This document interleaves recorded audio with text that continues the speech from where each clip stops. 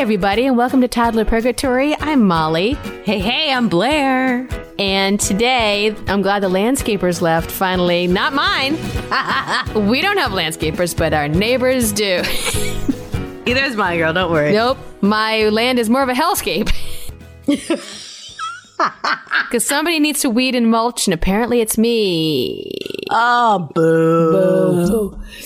And today we are talking about how can we set our kids up with positive body images, no matter what they look like, no matter what their size is. Oh, because people come in all shapes and sizes, and it doesn't matter how many times we tell ourselves and everybody else that, there are so many other messages coming in. So many. From billboards, from magazines, from conversations with other people, from our brains. Mm-hmm. And I think it's hard for us. I mean, not to make this about us, but to make this about us, Mal. Mm-hmm, sure. It's hard. I don't know about you, but being a mom and being in this business, right? We are in the business of being actors. Being actors, yes. Is like the changes that my body has been through and all the things. And then like the wanting my body to be what it was, but now this is what it is. And not being, it's just like, it's an endless cycle of degradation. Is that a word? Yes, degrading yourself, I guess that would be. Yes. Yeah, and also, my biggest challenge probably is actually the exact same thing. Is like, I try not to pine for how my body used to be. Oh, it's tough. Because you're not supposed to. You're not supposed to. Our bodies are not supposed to stay the same. Like, if I had the same body as I did when I was 24. Ooh, girl. That would be why. Let's go back there. So here comes a we should statement. We should not pine for the bodies we once had because bodies are not supposed to stay the same our whole lives. That would be weird. We would have the body of a newborn. Like, do you know what I mean? So like, we can't pick and choose what age we get to stop our body from changing or maturing or whatever. Right. And I know this intellectually. That's a we should or I should statement. I should, always love the body that I have. And I, a lot of the times, do. Mm-hmm. And sometimes that gremlin in my head tells me, why doesn't your body look like it did when you were 26? Why what did Joan Rivers say? When I put on my bra, it's like putting on 2 wet socks with sand in the toes. Can we talk? Can we talk about it? And I'm like, okay, so my boobs look very different than they used to. Very different. Ooh, them girls was perky. But we're not here to pine over our bodies pre-kids because that's not what this is about. Right now, what we're trying to do is talk about how can we set our kids up for success. Right. And a lot of that has to do with stopping what we're doing right now. Right. Which is really talking about our body at all, but certainly in negative ways. And it is hard. It's so hard. I read this article in Good Housekeeping by an author named Sumner Brooks. She's a registered dietitian, and it's How to Raise a Kid. And the way she puts it is, she said, we want to protect our kids from harm. Of course, we are parents. Duh. But when it comes to food, health, weight, and body image, fostering an uncomplicated, positive outlook can be a giant challenge. Uncomplicated. That's where I struggle. Yes. I can't think of one person in my life who has an uncomplicated relationship with health, weight, food. Right. It may not be perfect, it may not be a mess or whatever, or perfect, but everybody falls somewhere in the middle. Mm-hmm. And we're all trying to break these things, aren't we? Like, this is ingrained in us. And what it is like diet culture. Diet culture. What was it like for you growing up, like with your mom and your sister, like as a kid? What was that like? Where did it start? Or what are like some of your first memories of like being aware of it? Of the kind of thing like diet culture and the pervasive message from media and the society at large that being small is better, being thin is better. Yeah. And somehow equates being healthy, which we now know is not true. Yeah, because I grew up with those thoughts primarily in the 80s, I would say. And I bet there was no internet. Mm-mm. So in some ways that was a blessing because for me, it was maybe like magazines. Right. Yeah. Like the Girls in 17 magazine, who, of course, I looked at when I was 12. Cosmo. Yeah. Cosmo. Mm-hmm. I don't think I saw Cosmo very much. maybe on the stand at the grocery store, but I was too obsessed with Sesame Street magazine, which was 2 racks down to care about the Cosmo. Oh, there it is. And also it seemed very far away from my life. Like if I saw the cover of Cosmopolitan magazine when I was a kid, it was like, and it wasn't actors then. It was all supermodels and models. And they looked otherworldly. They were alien. Right. Of course. That's what they were. Yeah. So that was helpful. Yeah, that was helpful that they seemed so far away from what I was doing. But I do sort of remember my mom going on diets. Mm-hmm. Mine too. Slim Fast cans. I remember like there would be like moments in my mom's life where there were just like, you know, Slim Fast cans in the refrigerator. And I'd be like, oh, can I have one? Milkshakes. Because I remember a shake for breakfast, a shake for lunch, and a sensible dinner. Yes, I do remember that. Remember that? And I was like, oh, a shake? Like, oh, like a milkshake. And I'd be like, Mom, can I have this? She's like, no, they're expensive. Get your hands off of it. Yeah. Yeah, we've all grown up in some way with this kind of imaging, this message. Mm-hmm. And to be honest with you, it wasn't until I was much older that I saw any kind of man represented in this way. Yeah. It's always women, in my experience. Yes. Mine too. Not that men didn't have this, you know, pressure to look a certain way, but it definitely was not the same as it is for women. For sure. And these ideals, these expectations. Mm-hmm. This idea that if you are anything but razor thin, you can pretty much kiss away the idea about being successful. Ugh. In general, much less in an acting world that we're in. Just in life. Yeah. It's complicated. You're absolutely right. Yeah, it's complicated. It really is. And here's the other thing, too. Even though we may not consciously believe this, because I always talk about the difference between like my brain and my heart. You know what I mean? I'm like, my brain tells me that that's BS, right? But the layers of information, life, and the information that life has given me about this, the quote unquote information, sometimes goes against what I know in my head, you know? As Sumner Brooks, your long lost cousin, says, these harmful messages seep into our thinking. And now we have the added layer, not only of our own ideas about weight and how our own weight will affect our success and our confidence and all this other stuff, but now we have our kids to worry about because we want to protect our kids from the weight stigma that we are all facing because we want to protect them from everything. It is anything but uncomplicated, that's for darn sure. It's complicated. My gosh. Yeah. And I struggle with, for some reason, and I think it's because it's been beaten to my head, I don't have an issue with my son. You know, I'm like, yeah, whatever, you know, live your life, kid. And then I see little things with my daughter where, you know, she'll have on a particular dress or something and she'll be like, oh, mommy, do I look pretty? Or, you know, and it's like, oh, she's aware of it for how she looked. And I'm like, oh, she's 3. She's 3 years old. And I'm like, oh, wow. Like she has some sense, some awareness of it. And then just because how I am, you know, like I try not to like to get on myself like in front of them just because I don't want to do that anyway. I don't want to teach them those habits. But I know sometimes it's just like the energy I carry. I know sometimes when I like leave out of the house and I'm not feeling like 100% in what I'm wearing or how I'm feeling, I know I'm wearing that in my energy. And it's just like, ugh. Complicated.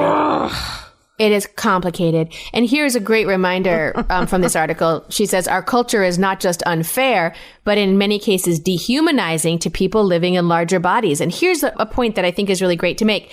She says, that's the actual problem, not people's bodies themselves. It's because our culture is unfair and dehumanizing. That's the problem. Wow. That's the problem. Yes. But it's been like this for so long.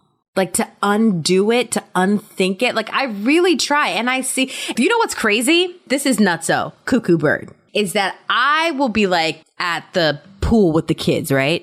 And I'll see someone just owning it in a bathing suit, you know, with not an average typical, you know, accepted, like, thin, whatever. Yeah. Whatever societal poo-poo, whatever, accepted, thin. Yeah. And I'm like, owning it, looking great, right?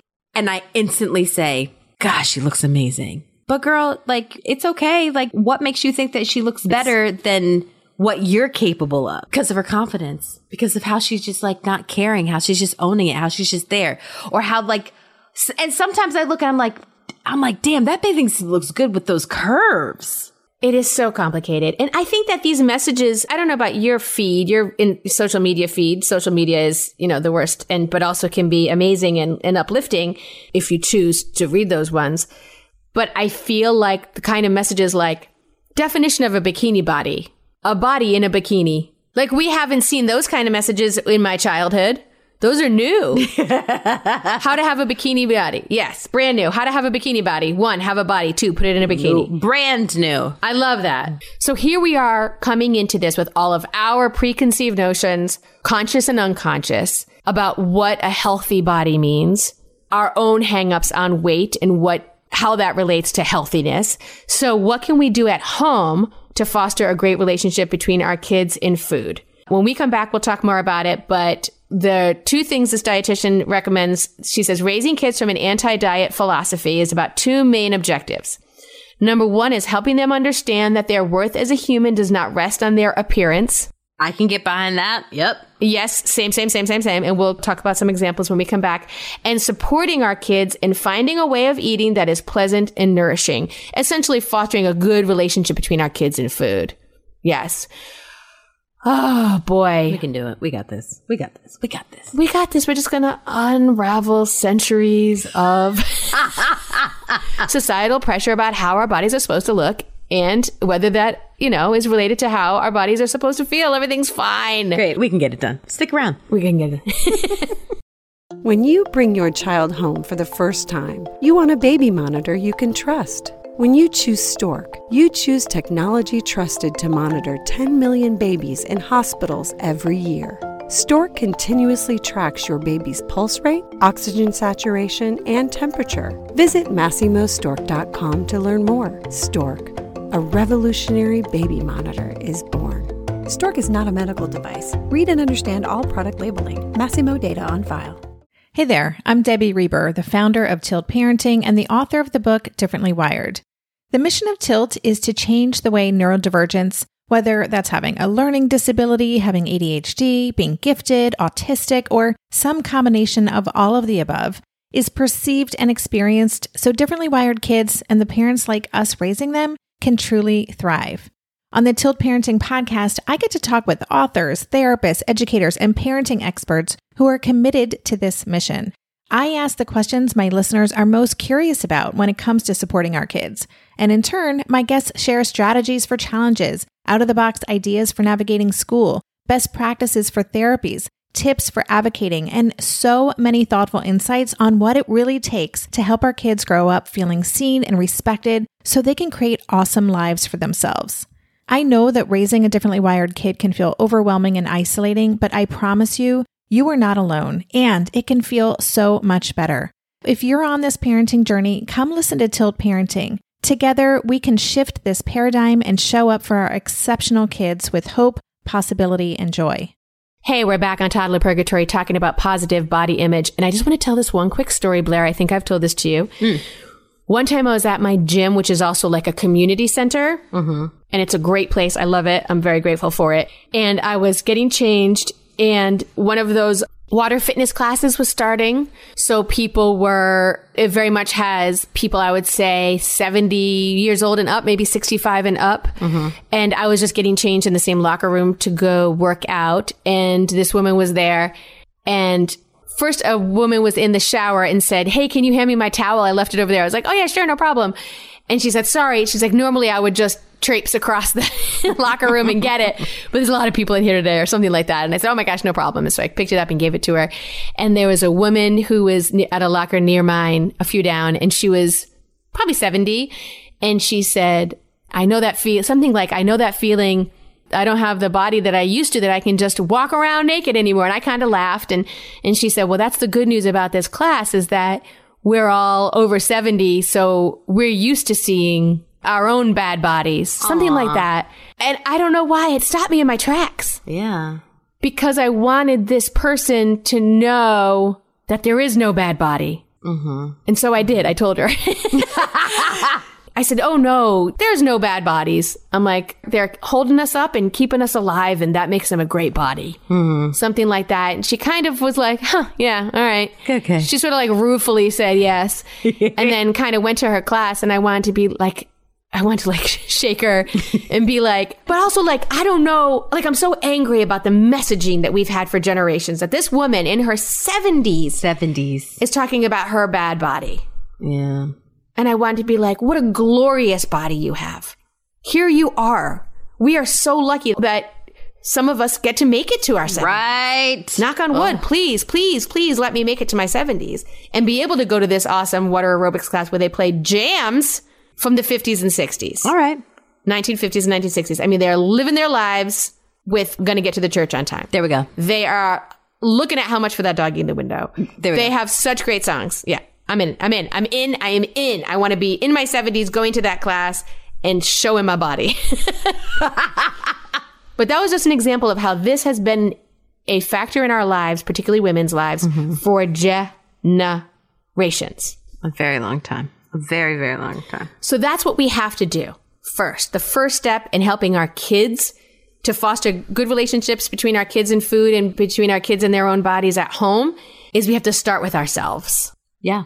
And not only look at how we talk about our own bodies, how we feel about our own bodies, but also the influences that our brains have had on our relationship to our own bodies since we were kids. And it's okay to say this stuff is ingrained in us and it's going to be a constant battle. So like, go easy on yourself. Yes, for sure. I say this with the utmost compassion. Like, our relationship with our body is complicated. It's not always great. And we've had a lot of messages since when we were kids about how it's supposed to look. And just, for me, the biggest thing has been, and especially with having my children, is that it's all about nourishment in the food that I eat and in the words that I say to them and what I feed them. You know what I mean? Like, it's all about like nourishing our bodies and our minds with healthy thoughts, with healthy foods. Yes. And every now and then I'm going to have a bad thought, and that's okay. And every now and then I'm going to eat some McDonald's, and that's okay. Every now and then I go to McDonald's once a week. That's what I meant by every now and then. Yeah. I think that's a great point too. Like, be forgiving on yourself too. Because every once in a while you're going to put your hand on your belly and say in front of your kid, oh, oof, what is going on here? Why don't I look like I did when I was 26? Who did this? Oh, right, you too. Ugh. Whoever did this to me, come right here, right now. That was me, Mama. Get over here. Oh, right. Oh, God, I love you. So just a reminder, so many of us have had negative or traumatic experiences relating to our bodies, our appearance, or our size. I remember one time some jerk, when I was in college, high school, I went to some kind of a concert in Mansfield, Massachusetts. And on the way out, some guy was trying to talk to my friends. We're all in the car together. And I kind of leaned forward and said, hey, we're trying to get out of here or something. And he said, don't get mad at me just because you look like you got hit in the face with a bag of nickels. Can you imagine saying something? What's his name? Where does he live? What is his blood type? What is his social security number? I will crush him. I will crush him. And I'll never forget, I was probably 15 years old. So this probably 18-year-old kid said it to a 15-year-old, and it has stayed with me for none of your business years. So, and now I know. Oh, I'd like to find him, Molly, and bag a nickel his face. Well, of course, now, thank goodness, I have the advantage of space and time and age. I'm incredibly wise now. I'm incredibly wise. And so I can look back and know that that was his issue with his own self, not with me. But at the time, it was incredibly painful. And of course, because I had just been hitting myself in the face with bags of nickels. Kids are so mean. And I mean, and that's what we're trying to do. We're trying to protect our kids from having people comment to them about their appearance in any way, much less at home. So here's some quick reminders about where you can start with yourself. Try to not body bash yourself and don't judge others' bodies or food choices, particularly in front of your kid, right? For sure. What are kids doing? Watching and listening all the time. All of the time. All the time. Man, that's hard.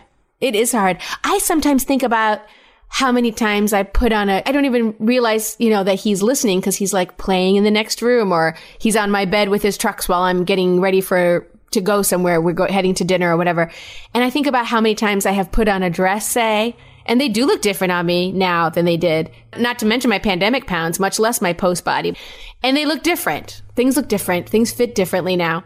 And I don't have $1 million to update my wardrobe every time I go up a dress size. Sorry, but I don't. Yeah. So I'll put something on and I might even look in the mirror and go, oh, no. And take that off. And I wonder even that like negative. Yeah, what's it? Yeah. I don't know. I think about that. What are these little tiny, it's 1,000 tiny cuts, right? Like, what are these little things? Yeah, but is he even like thinking about it? Is he, you know, like, is he putting that together that you're disgruntled with your body? He could think it's just a dress. Yes. But I think that it is subconscious messaging. Totally. So like, do I think he's sitting there playing with his monster trucks going, Mom seems to be unhappy with her body size. No, because he's not a robot. But I think it's in the background. And if you hear something in the background long enough, it gets louder. Or you put it together. Even kids.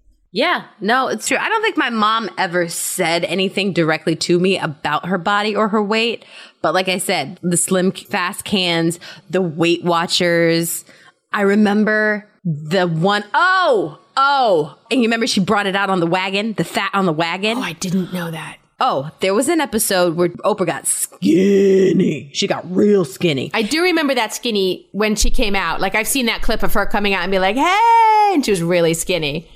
Yes. And she brought out a wagon full of fat. And I remember my mom recorded that on VHS and she watched it a few times. And I remember like watching it with her and I was like, and I didn't quite put it together like why she was watching it. But all I remember was just like how skinny she was. And then that wagon of fat, that will never leave me. No, I haven't even seen it and it's already stayed with me just from you describing it just now. Yeah, it was the amount of fat that she had lost that she had on a radio flyer wagon. She pulled out on stage. Yeah. Mm-hmm. Well, it's a visual image that stayed with you. That's interesting. And obviously it stayed with my mom, you know? Well, that is interesting that you never heard her really talking about her weight. I don't really remember it either. I just remember my mom eating like cottage cheese and pineapple when we were having like cube steak or whatever. Yep. Like I do remember that and being like, why is mom eating lettuce? Mm-hmm. You know? Mm-hmm. Well, your mom's on a diet. And then it was very much like, not a big deal. It wasn't. Yes, I'm dieting. Jeez. Here's a couple other things we can do to start with ourselves. Don't express guilt for relaxing instead of exercising. Oh, okay. Be aware of how often you talk about feeling guilty or about having cheat days or earning your food with exercise, criticizing your own sugar intake, which I do that, or any other weight talk. Just be aware of that. Start being aware of it. Start listening to yourself. Be aware of it. And another thing that they say we can do by starting with ourselves, which I really love, which is model what it looks like to eat with joy. Oh, yes. I have no problem doing that. I am a joyful eater. That's me most of the time at dinner. That's great. I love the idea that you're just verbally affirming every bite. Mm-hmm, mm-hmm. That was the best one. Oh, no, this one is. Mm-hmm, mm-hmm. Totally. So now that we've looked at our own behaviors, we've just become aware. It's sort of like, what was the other episode that we talked about where if we just step outside ourselves and watch, it's just being more aware, being aware of our own reactions to our kids and just being aware of what we're saying around them, how we're treating our own bodies and talking about other people's bodies around them. So we're just becoming a little more aware, right? We can do that. Mm-hmm. Another tip they say, which I love, is pay attention to diet culture. So now we're not only stepping outside ourselves to be aware of our own relationship to diet culture, but also the diet culture at large, and raise your kid to question its premises. Ah, yeah. Now, this is somewhere I can work on this because, like, for instance, the example they give is when your kid comes home from school talking about how bad sugar is because they learned it from their friend or an adult or a teacher or the school nurse. Mm-hmm. There's a lot of people in professional positions who have their own specific relationship to diet culture. So we have to take all of that into account. So this is their suggestion of how to react to this. And I need to be better about this. So I'm glad I'm reading this. Their idea is engage them in conversation curiously, saying, that's an interesting thing to say. I wonder, is sugar always bad?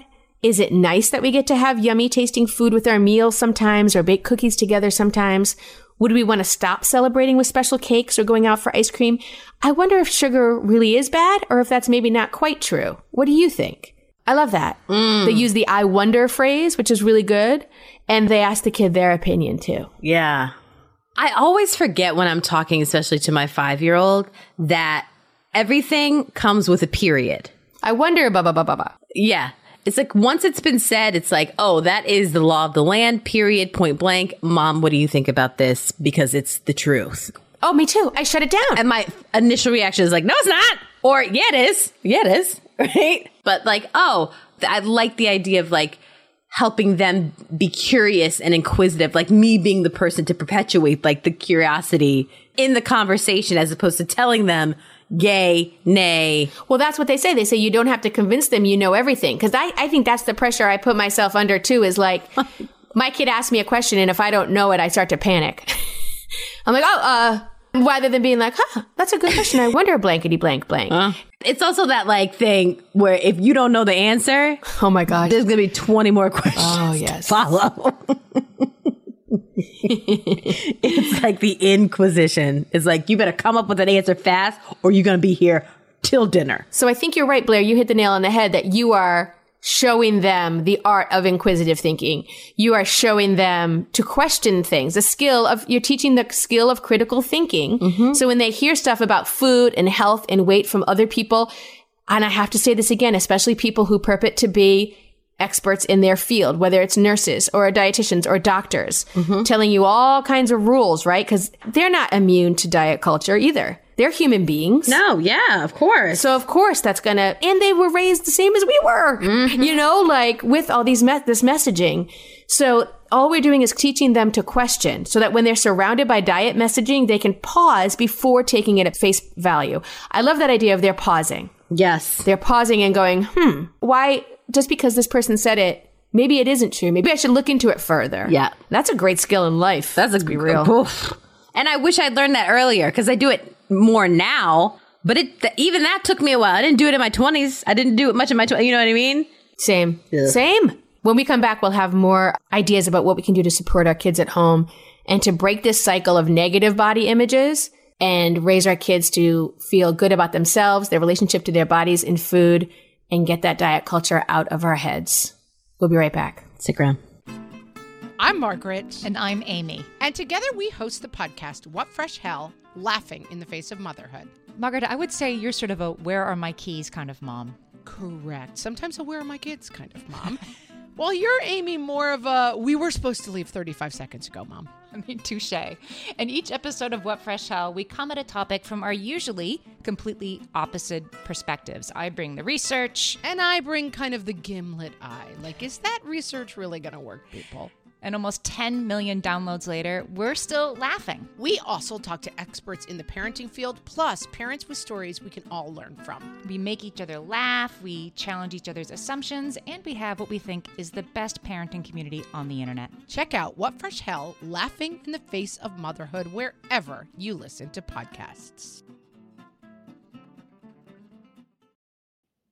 Feel like you're the martyr in your family? You're not alone. Hey, this is Joanne. And Bree. And we're from the No Guilt Mom podcast. Bree, we talk to a lot of moms. Yeah, we sure do. And if you're a mom who has a to-do list that is so massive that you get overwhelmed and you shut down, or if you've fallen into the habit of doing everything for everyone and don't know how to change it, we can help you become a no-guilt mom. We're going to take you from family martyr to family model. That's role model, so that you role model the behavior that you want to see out of your kids. You're going to go from being tired and overwhelmed to energized and guilt-free. Every week, you'll get actionable strategies that you can implement right away from the experts that we interview and from us. We also have a whole lot of fun, so check out the No Guilt Mom podcast everywhere you listen to your favorite shows. Welcome back to Toddler Purgatory, where we're talking about how to keep it positive with these body images that we have when we're talking with our children. And it is complicated and it is tough. Mm-hmm. And just living out loud in front of them. Like, even when it's not talking to them. Even it's just how we conduct ourselves in front of them. Totally. And another thing that they say here is highlight who your child is and what they are interested in and not their changing body. I cannot tell you how many times I have said to my son, you're getting so big. Yes. Look at how you're tall. You're getting, he holds his foot up to my hand so we can see how big his feet are getting. Maybe that's not exactly the same thing they're talking about. But boy, does he have big feet. I'm not going to lie. He has big feet. But yes, that is so hard. Like Blair and I have talked about this in the past, about how our kids are the most fascinating, gorgeous creatures we've ever seen in our lives. And Mother Nature makes them that way so that however they're your kids, whether it's through adoption, through marriage, through biological means, boy, do we love them because we protect them, because we have to protect them. And it's hard not to say, oh, look how handsome you are. Oh, you look so handsome. Grammy and Papa are going to love that shirt at Christmas dinner, whatever. We're talking about what they look like, right? We got to lean away from that instead of leaning into that. Right. And I do that too. I mean, like I said, like my daughter, sometimes she'll like put on a dress and she's like, don't I look pretty? I'm like, yes, you do, girl. Yes, you look amazing. Look at you. You better work yourself, work your life in that dress.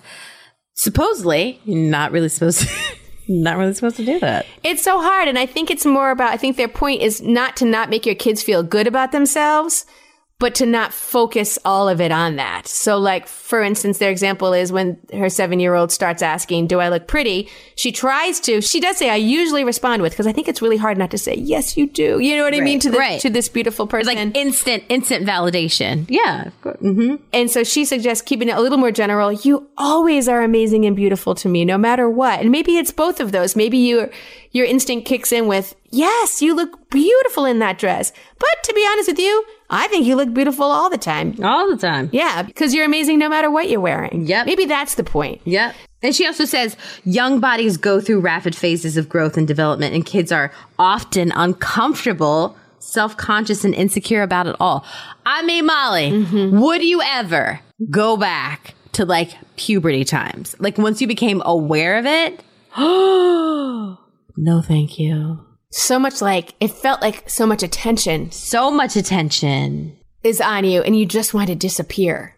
That's it. That's like your breasts are getting bigger, but they're not big enough for a bra. And then you get in your period and your mom's trying to teach you how to use a tampon from the other side of the door. And there's that one kid at school who I will not name, but he knows who he is, who was making fun of me for not having shaved my legs yet. And I was like 10. No, I was 11. I was 11. Meanwhile, his voice is cracking like a kraken.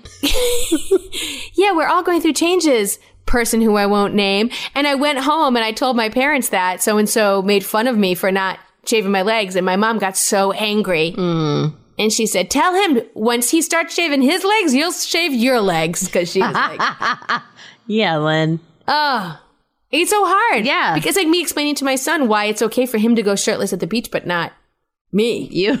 Molly, listen, you could. I could. But most beaches, I'd be arrested. You can't be topless at a beach. That's the downside to it. It's also sexist. It is sexist. Because it's sexualizing breasts when breasts are what feed babies. Oh, don't even get me started, Blair, so help me. Let's not even go there. Let's not even go there. So when you're doing this, use words that feel natural to you and communicate acceptance, but skip language that highlights body size or a need to look smaller or different. They say this also means not offering unsolicited feedback, such as, I think the other pants would look better on you. Oh, yeah. Oh, making judgments on what your kid wears. Help me. Help me. Do we have to walk out of the house looking like that? Yeah, exactly. Okay, great. It's hard. We want to protect our kids from other people saying things to them. And we can't. We can't protect them from everything, but we can help them to build up their confidence and their awesome relationship to their own body as much as we can. For sure. It's going to be peaks and valleys. Peaks and valleys, but with constant validation, support on consistency, support, unconditional love, and respect for their body and for who they are. Especially in that moment. For sure. Because you're right, because they change. Oh my gosh. Like how fast do these kids' bodies change? So fast. So fast. It's wild. Try to keep food comments to yourself. That's hard for me because I love food. Me too, girl. But yeah, try to keep food comments to yourself and spend mealtime connecting with your kids. The biggest thing, which I really like, this is such a good reminder, and something that I struggle with as someone who is not drawn to cooking. They say offer a variety of foods that works for your budget and cultural preferences. And I would like to add, your proclivity towards or against cooking. Do your best. Yeah. Because I don't like, Blair, you know this about me. It's just not something I'm drawn to. Mm-hmm. And it's taken me a long time to get okay with saying that out loud, to be honest with you, because I felt I was lacking in some way by not making these huge meals for my family. Not at all. No, thank you. No, thank you. No, thank you. No, thank you. But offer as much of a variety as your budget and your cultural preferences and all that kind of things allows to give your kids the space to decide for themselves what they'll eat from what's offered without pressure or praise either way. Yeah. That is where I mess up, Blair. Because I say, oh, look how good you did on your broccoli. Hey, Molly, maybe say nothing. Maybe say not a thing. Maybe.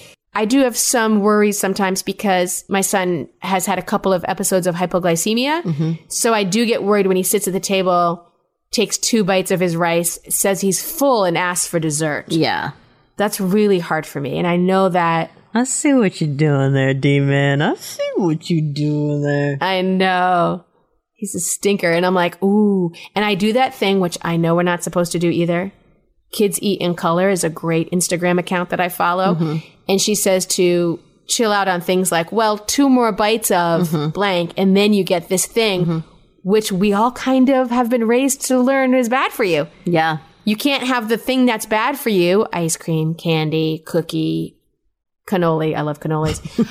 Until you have had this thing that is good for you. And that's what we're teaching our kids. And I know that that is one of my shortcomings. And I've been trying so hard to watch it. I have a rule in my house that we have our veggies first for dinner. So we always start with a salad. We start with whatever the veggies, green stuff is.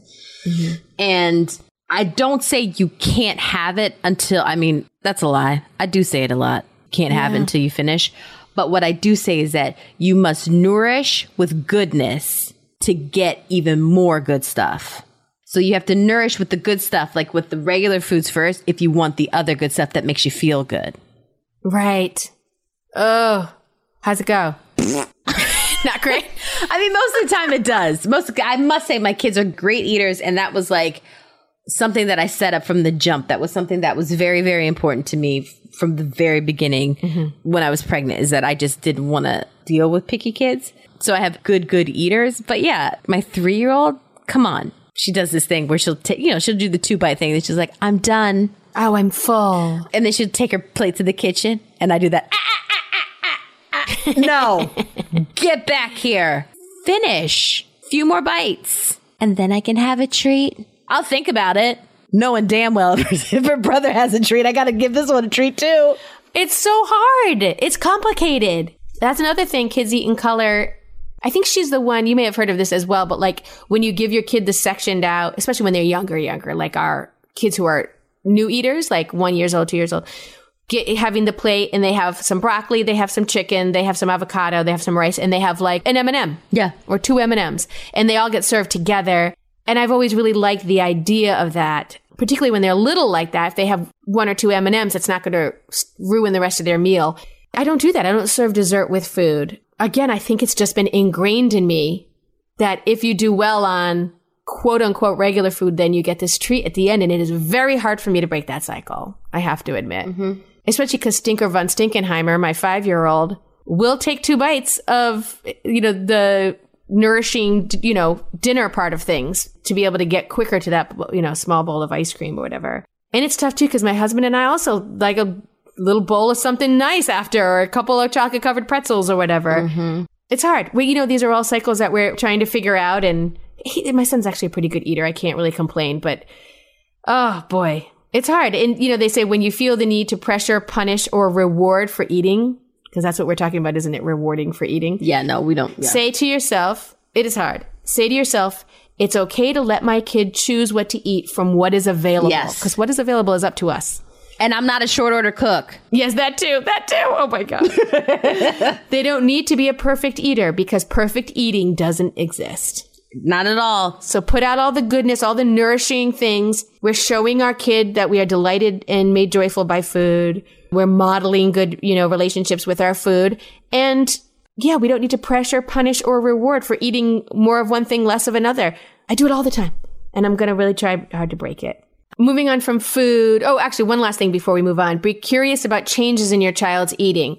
because kids of all shapes and sizes and backgrounds and cultural backgrounds and everything can develop anxiety or eating disorders. So again, this is just being aware. Your relationship with food, how you eat, what your child, sees you, your relationship with food, and being aware of your child's own relationship with food. If they suddenly stop eating, something else might be going on that you need to look into.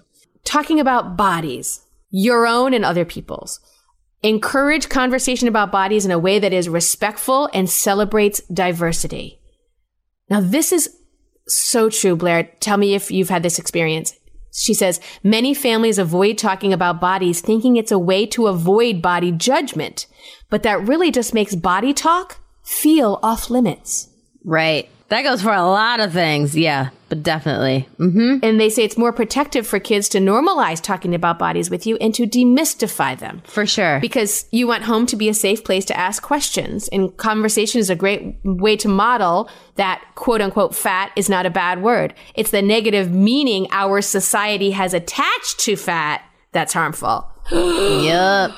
Or anything. And I also think that it's important, like when you are talking about those things, is that you matter of fact them, as opposed to like, even when I'm feeling like I don't know what I'm talking about, or I'm like hesitant, or I'm uncomfortable, I really try to just like sit in the uncomfortability of it, but present it in a way where it's like, okay, sure, yes, that person has a bigger body. Or like, a few weeks ago we were outside, we were getting ice cream, and this little person walked by, and my son was fascinated. And he said out loud, he's like, Mommy, that man looks like a kid. And I was like, yeah, he's shorter like a kid, but he is a full-grown man. He's just like Daddy. He was born smaller. He's a little person, right? As opposed to, hush, stop, like, right. I try my best to just be very matter-of-fact about it and be like, again, like engage his curiosity as opposed to shut it down.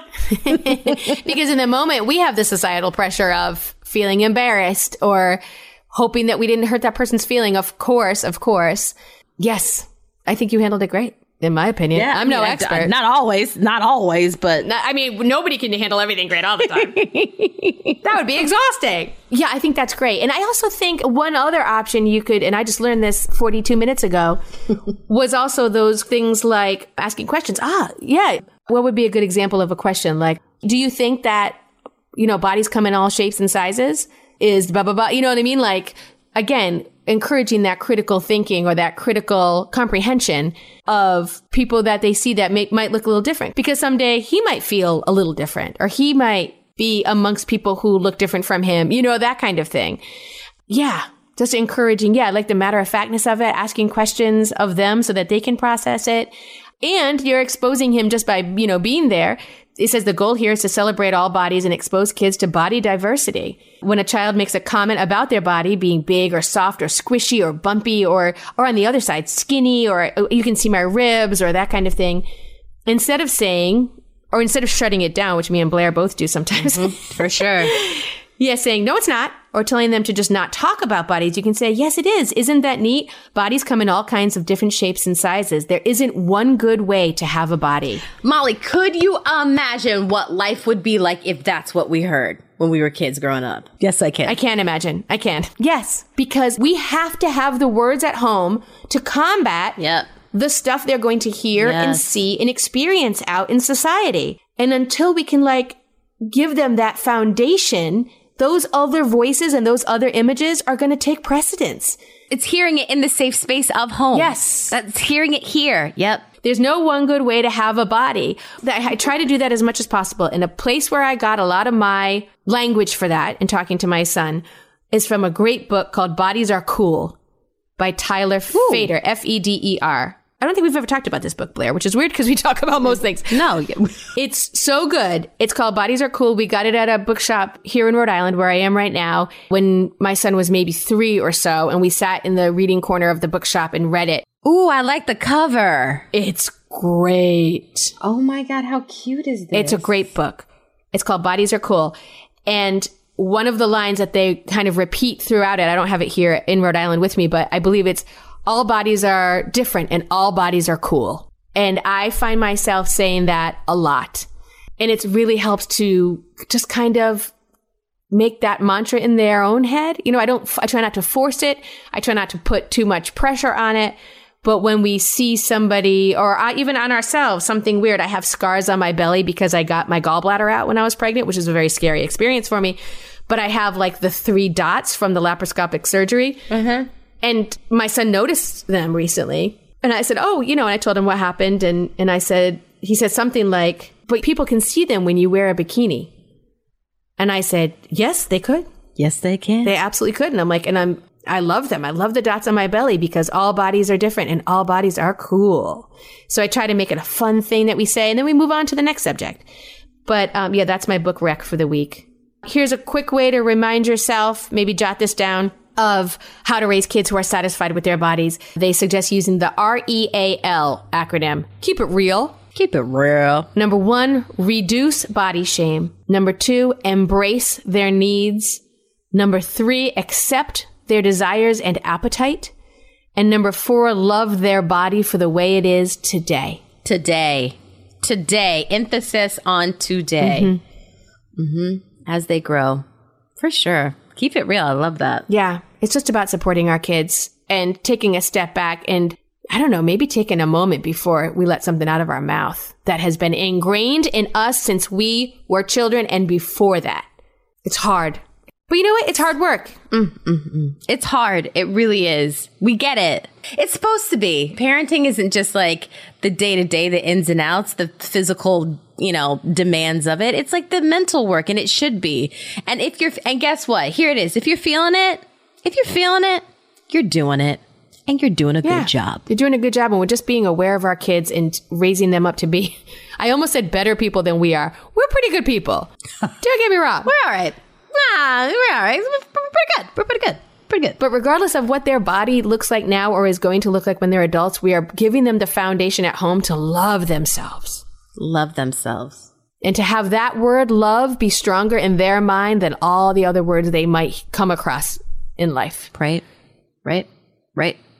And that a healthy body is a loved body and a nourished body. For sure. Still learning it myself. Good Lord, I'm learning it. Yep. Ditto. We got to get out of here. Thanks for being here, everybody. Thanks, y'all. We hope that you have a minute to rate and review. And if you don't, that's okay. That's okay. Go grab a snack. Just go grab a snack and, do you. Nourish that body. But do come back. We love chatting with you. We love being with you. We'll see you next week. Take it easy.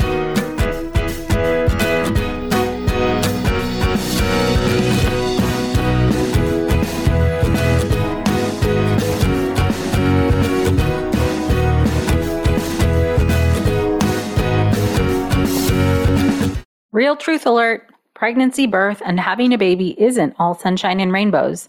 I wish it were. But the reality is that many people struggle and suffer through this time without the right help or even knowing what they're dealing with. I'm perinatal psychologist Dr. Katayun Kayeni, also known as Dr. Kat. My podcast, Mom and Mind, aims to shine a light on the difficult reality that so many hopeful and new parents experience and raise the volume on how we can better support mental health, which is a big part of our overall health. Episodes include personal stories from people who have healed through things like pregnancy and postpartum anxiety, depression, PTSD, and so much more. I also talk with specialists and experts who explain and educate on these conditions. All of this to support parents to know that they are not alone, that healing is possible, and there are resources that can help you today. Listen into Mom and Mind and walk with me through the world of perinatal mental health. Well, hey there, busy mama. Are you looking for ways to make your life easier, your home less chaotic, and at the same time add more joy to your life? My name is Deanna Yates, and I'm the host of Wanna Be Clutter Free, a podcast all about letting go of the stuff we don't need in our lives so that we can focus on what truly matters. Don't worry, I'm not going to tell you to throw it all away or make you feel guilty about keeping something you love, no matter how many other people don't quite understand it. But I will give you practical and, more importantly, actionable advice so that you can make progress right away. And you won't just hear it from me. There are amazing guests too. It's like having your bestie in your pocket telling you it's okay to let go of the things that are not serving you and your family in a totally non-judgmental way. So join me over on the podcast where we can work on progress over perfection for those of us that want to be clutter-free.